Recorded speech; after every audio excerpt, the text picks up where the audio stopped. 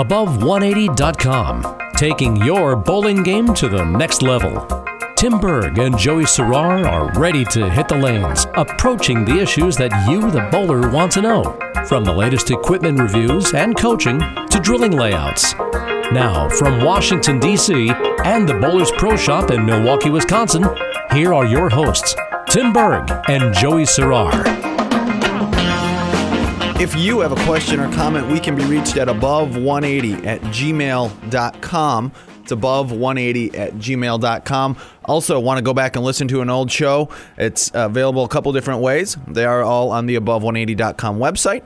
You can also download those via iTunes. We do have all of our previous interviews up there with Bill Spigner, Del Warren, Deandre Beatty. You may have missed that one. That was a great interview. And also the most recent interview we did with Danny Wiseman is up there a couple different ways. So please do listen to those.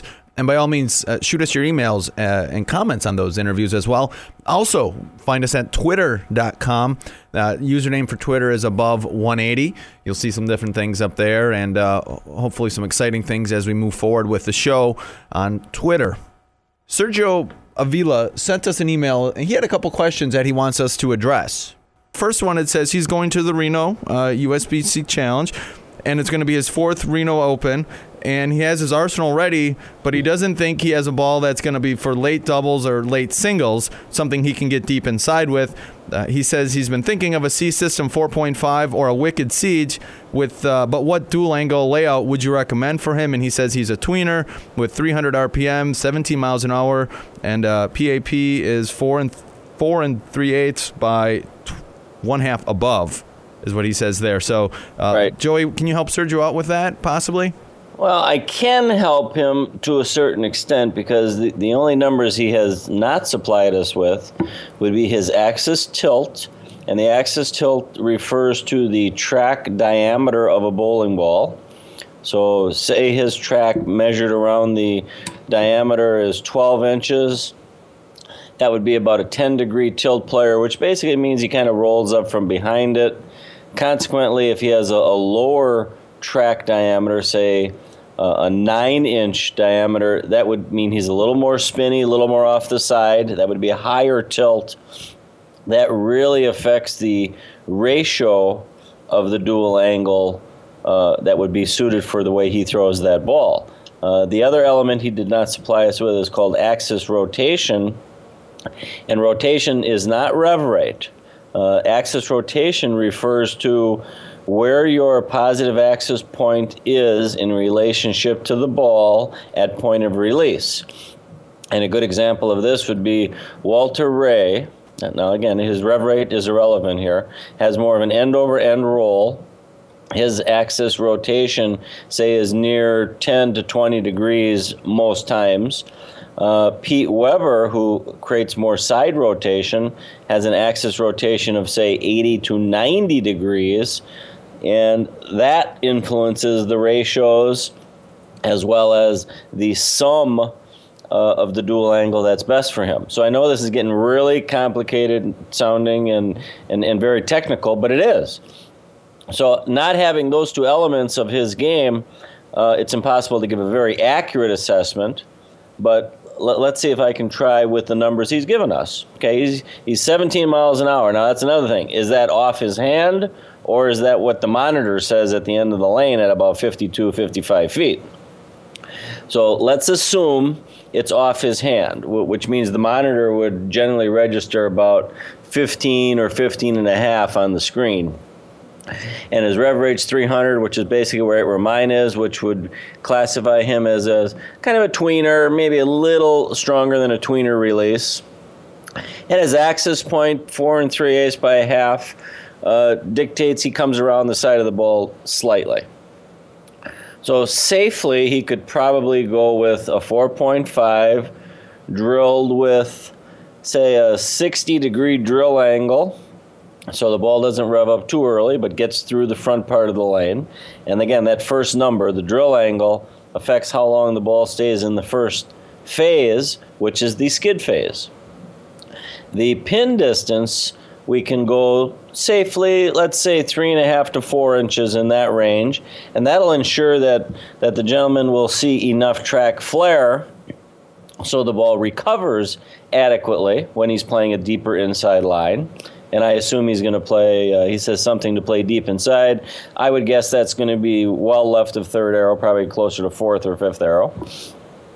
And then the last part of the dual angle system is the angle to the valve, and that's the most important, Tim. That regulates how quickly that ball will respond to friction, and it also regulates the length of the hook zone. So if the pattern's, say, 42 feet this year, he's playing deep inside, he's sending it away from the pocket, he wants that ball to respond quickly to friction once it leaves the pattern.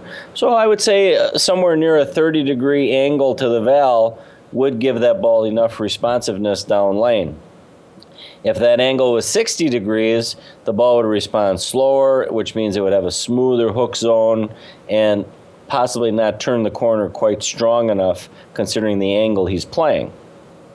Does that make sense, Tim? It does, actually, and I'm going to say, Sergio, we're going to shoot you an email with this info, and if you want to get Joey back your other information, like he's asking, get you a little more accurate, we can do that as well. But yeah, that makes a lot of sense to me, and that's the tricky part is once you get into those late events of doubles and singles at a major tournament like that, is having the right piece that matches up. I know we've talked about that in the past, where that's really what the bowlers who win those events and place really well, what they do is they have pieces that match up at the beginning of the day, at the beginning of a team, or middle of team, all the way through your all 9 games, and just have a great look. Whereas some people don't, and it shows in their scores. Each company, Tim, makes a ball that will work in this environment.